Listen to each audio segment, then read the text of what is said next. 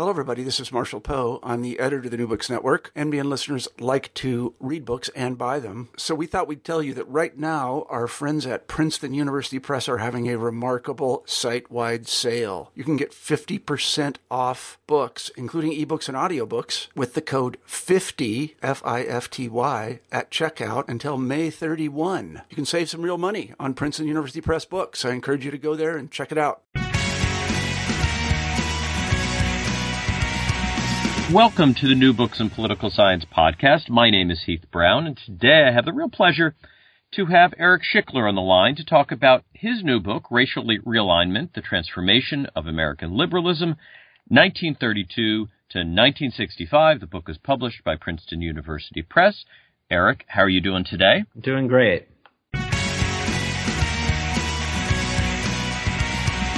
Welcome to the New Books in Political Science podcast. My name is Heath Brown, and today I have the real pleasure to have Eric Schickler on the line to talk about his new book, Racial Realignment, The Transformation of American Liberalism, 1932 to 1965. The book is published by Princeton University Press. Eric, how are you doing today? Doing great. It's a real pleasure to have read the book. It's a meaty book with lots for us to talk about. Before we get to it, maybe you could just tell us just a little bit about yourself. Sure. I am a professor of political science here at University of California, Berkeley. I received my PhD at Yale back in 1997, and I've written quite a bit about Congress, political parties, voter partisanship, and public opinion. This is the current book that you've written is a big book in a number of ways. You cover a long period of American political history with a number of different methods. Before we get to what you did in the book, would you talk first about what this book is a response to? This book seems to be set up as a response to competing explanation of partisan realignment in the 20th century. What is that counter-explanation?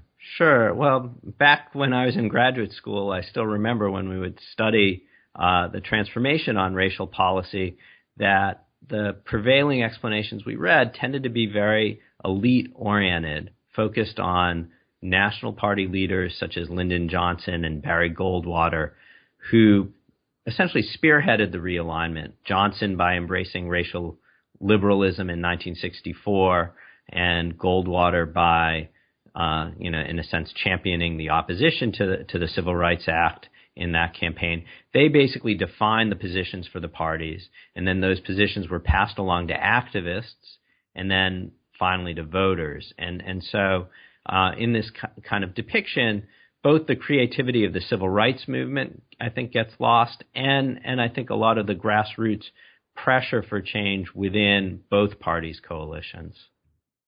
Instead, you turn the clock back to the 1930s. Why is 1932 the start of your analysis and the anchor year in your subtitle? Take us to that period. If your argument is that this placing us into the 1960s is wrong, why 1932? Well, I start in 1932 because I think of that as the moment right before liberalism starts to get redefined in America. So as of 1932, if you ask somebody what it means to be a liberal, the answer you'd get is pretty inchoate, and that answer would generally not include concern for racial justice. Now, it's true that some on the further left, say in the Communist Party in the 1920s, were embracing the cause of African Americans in particular strategic ways. But more broadly, when people were asking, is Roosevelt a liberal and will he represent liberalism, what's most striking is they weren't talking about race as part of that story. And the argument I make in the book is that by the time you get really to the 1940s, that's changed. And so we start in 1932 to get a glimpse of what liberalism looked like before this transformation began. And then we, cover in great depth the 1930s and 40s, where we really see, I would argue, liberalism get redefined. How you build your argument draws heavily on some interesting new data and a variety of it. Would you tell us a little bit about what you analyzed exactly? What are your main sources for this? Sure. there's several major sources of data that I rely on. One is public opinion data. So over the past decade or so, Adam Berinsky at MIT and myself have worked on a project to try to clean and kind of excavate some of the earliest systematic opinion surveys done by Gallup and other pollsters, which really began in 1936. And I draw upon the earliest questions on those surveys about racial attitudes to trace out how does racial liberalism at the mass level become connected with economic liberalism and democratic partisanship. So that's really one of the core new data sources. In addition, to try to see how this mass-based pressure gets kind of filtered upwards, I developed a new data set with Catherine Pearson, who is a student of mine here at Berkeley now, professor at Minnesota, using what are called discharge petitions, which are efforts in Congress to force items onto the agenda. And this, I argue, allows for a much more fine-grained examination of how members of Congress position themselves on civil rights. Please go ahead. And then finally, the third major new data source is state party platforms, where we did a major project, this with Brian Feinstein, who is another of my graduate students, where we collected a massive database of state party platforms. And what we can use that to do is to examine when is it that state parties begin to move on civil rights. And what we see is that happens long before the national parties move. Now, you argue for two trajectories intersecting in a powerful way. What are these forces that came together during this time period that you think explain racial realignment? Well, I think that there are really kind of two aspects to the story, two trajectories that are worth thinking about. One is a reshuffling of the Democratic coalition that occurs really in the mid-1930s and early 1940s, where you get the entry of African Americans into the Democratic Party and the entry of the CIO as a major force, transformative force within the Democratic Party, and a reaction against those two transformations by Southern Democrats, where they start to become enemies of New Deal liberalism. And the argument I make in the book is that these forces really help to reshape what liberalism means in American politics. It becomes associated with urban areas, becomes associated with industrial labor, immigrants, and racial minorities. And in opposition to that, you see these Southern conservatives who really had been a backbone of the Democratic coalition for decades. So that's one piece of the story. But the argument I make in the book is that's not sufficient. What that does is mean that a lot of the same people who are in the Democratic coalition supporting economically liberal policies are inclined to support racially liberal policies.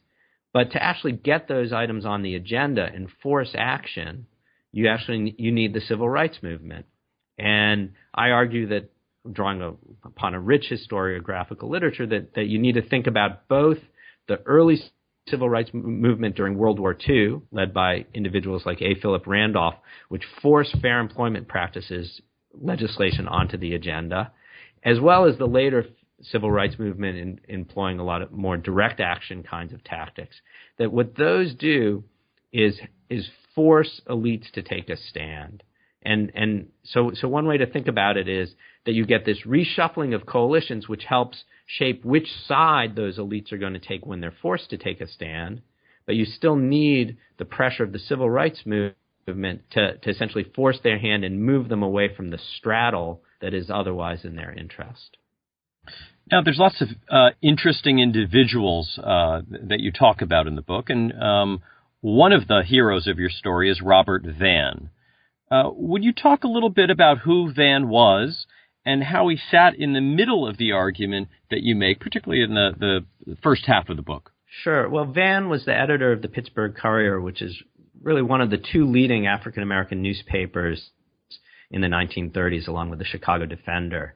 And what was striking about Vann is, this is a state that had been dominated by Republicans. He had been a Republican, but he was a disillusioned Republican. And he essentially approaches Roosevelt indirectly. And the first time he does so in 1932, he doesn't get much of a response from Roosevelt. But he soon reaches out to Joe Guffey, who's a kind of rising, ambitious politician in the Democratic Party in the state. And Guffey, who's associated with industrial labor, with the CIO, big fan, his big hero is John L. Lewis. Guffey and Vann essentially form a partnership or a coalition where Guffey essentially commits the Democrats in the state to promote some civil rights legislation, and Vann helps move African Americans or encourages them to move into the Democratic Party. So he publishes a very famous editorial before the 1932 election advising African Americans that it's time to take the picture, the photograph of Lincoln, and turn it the other way, that this is no longer Lincoln's Republican Party, and really the Democrats offer the better hope. And what's crucial really is that Vann and other African American leaders are successful in getting African Americans to vote Democratic in 32 and then especially 1934 and 1936. And individuals like Guffey see this as a new way to build a party majority in the state. And this really becomes a template that Democrats build upon in the 1936 election, with the Good Neighbor League and also Labor's Nonpartisan League really work much more forcefully to mobilize African Americans. And really they're drawing on the lessons they learned from Vann and Guffey's work in Pennsylvania. Now, your book has a lot to say about how parties function and about the flexibility of party coalitions. You've already alluded to this a couple of times already. What if you talk a little bit about how the Republican Party responded to the changing politics of African Americans in the South? Because this seems to get to some of the meaning that we can make for the study of political parties. Sure. So as soon as you start to get Southern white Democrats revolting against the New Deal in the late 1930s, and Northern African Americans moving into the Democratic Party, there are voices within the Republican Party, conservative Republicans, typically from the Midwest, who see this as an opportunity to form a new coalition. And they talk about using states' rights as early as 1937 as a way to bring together disaffected white Southern conservatives and Midwestern conservative Republicans and take over that party, move it in a more decisively conservative direction. But what's striking is essentially how long it takes for them to succeed, because the Republican Party is in a lot of ways itself divided. And if you think about if you look at the national convention aspect of the party, so when they would come to nominate presidential candidates, there was really disproportionate influence for the more moderate northeastern faction of the party. So if you think about the candidates who win, it's candidates like Wendell Willkie, Thomas Dewey, Dwight Eisenhower, all of whom get overwhelming majorities from states like New York, New Jersey, and New England, and are defeating quite often the candidates of the more conservative wing of the party from the Midwest. So what happens over time, though, is that the Midwestern conservatives essentially work to take over the party from below, building an alliance with the Sun Belt and with the South, and basically capturing the Republicans by essentially taking advantage of new state party organizations that get developed in the South in the 1950s and become a kind of power base for them to outmuscle the Northeastern moderates. Now, we started our conversation about what your book sort of responds to, this more elite DC-based explanation of the same phenomena. I wonder if you could take us up to the 1960s. How does your argument then fit with the moves that Johnson and Goldwater make? What is the linkage here that connects the two together?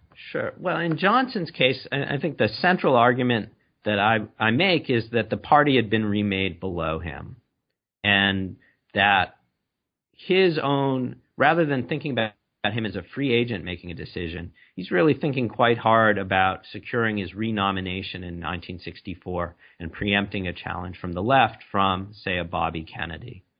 And in that context, Johnson needs to embrace racial liberalism in order to show that he himself is a liberal rather than a traditional Southerner. And again, though, the reason he has to do that is by that time already, there's a clear majority within the party for the more racially liberal position.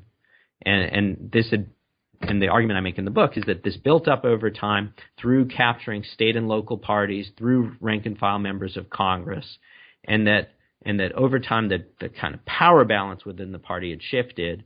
And so leaders like Kennedy and Johnson tried to straddle as long as they could because they didn't want to alienate the Southerners. But when the civil rights movement became so effective and the disruption was so strong in the 1960s, so that something had to be done, Johnson had a clear political calculus about which side to take. Now, your book ends with a brief reflection on what racial realignment of the 20th century has to say about our current politics.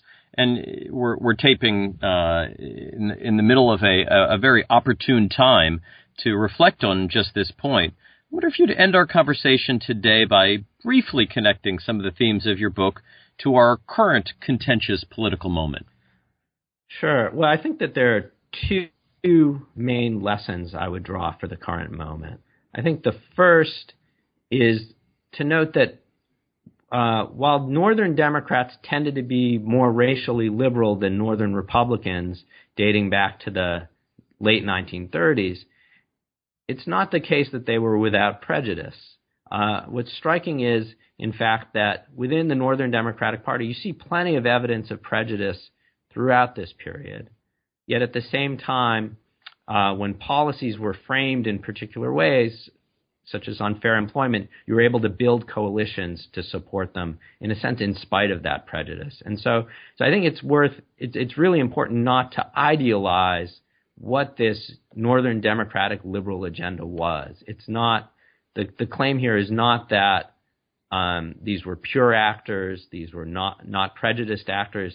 In fact, on some of the most hot button issues that persisted into the 70s, 80s, and 90s, having to do with housing and schools, you see quite a lot of resistance there. So I think one lesson is just that that any solutions that we come up with need to essentially grapple with and confront the fact that there's always been this enduring strain of prejudice that's been prominent within both parties. I think the second lesson, though, is the more positive one I would draw from it, is the role of the CIO and African Americans in outlining a kind of broad ideological agenda that linked together various group demands under a kind of overarching theme and connected them with one another.